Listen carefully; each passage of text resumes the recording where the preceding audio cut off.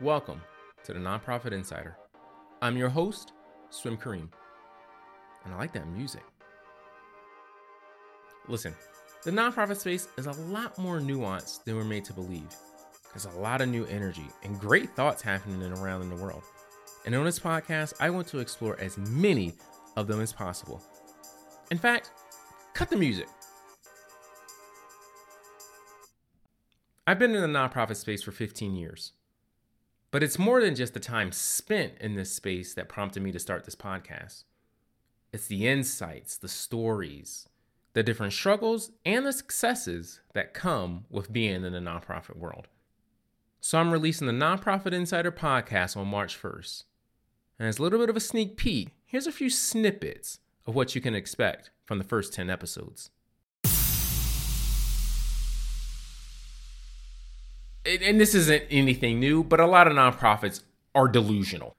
A lot of nonprofits look at themselves in the mirror and they see one thing, but that's not the reality. But whenever I hear someone say there's no money in nonprofit, folks, you don't know what you're talking about. When you run an operation that brings in $3 billion a year, you have goals. And there's so many individuals that get into the nonprofit space and they say, this is really crazy. I'm tired. I want to kind of back away. From my point of view, so many nonprofits are in social media, not because they want to do it, but because they have to do it. The pay in the nonprofit space is way too low. And a lot of people know that. That's nothing new. We hear all the time of the nonprofit worker compared to the for-profit worker that has less benefits, has less pay, for a lot of respects, has less time off, has less access to good resources, has worse technology, isn't up to date. It feels like for a lot of people in the nonprofit space, they're 3 steps behind their for-profit counterparts. This is another thing that I think gets lost in a poor pay conversation.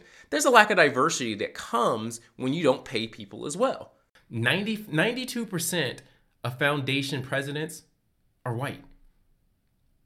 83% of full-time staff members in a nonprofit are white.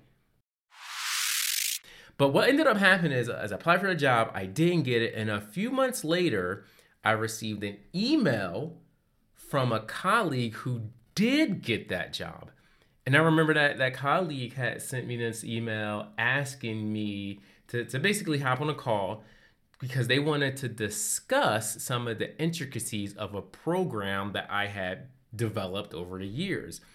And it was at that moment for me, like learning how to do algebra in 10th grade, like realizing the way moles and molecules work in organic chemistry. That was a moment for me of understanding, oh wow, the nonprofit space has a race problem. But one of the things I always say when it comes to working in a nonprofit space, it's heartbreaking telling clients or potential clients no.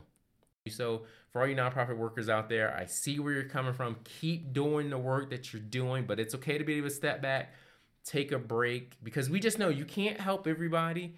You know it. The client deep down knows it. But sometimes we live in a society that just makes it really, really tough.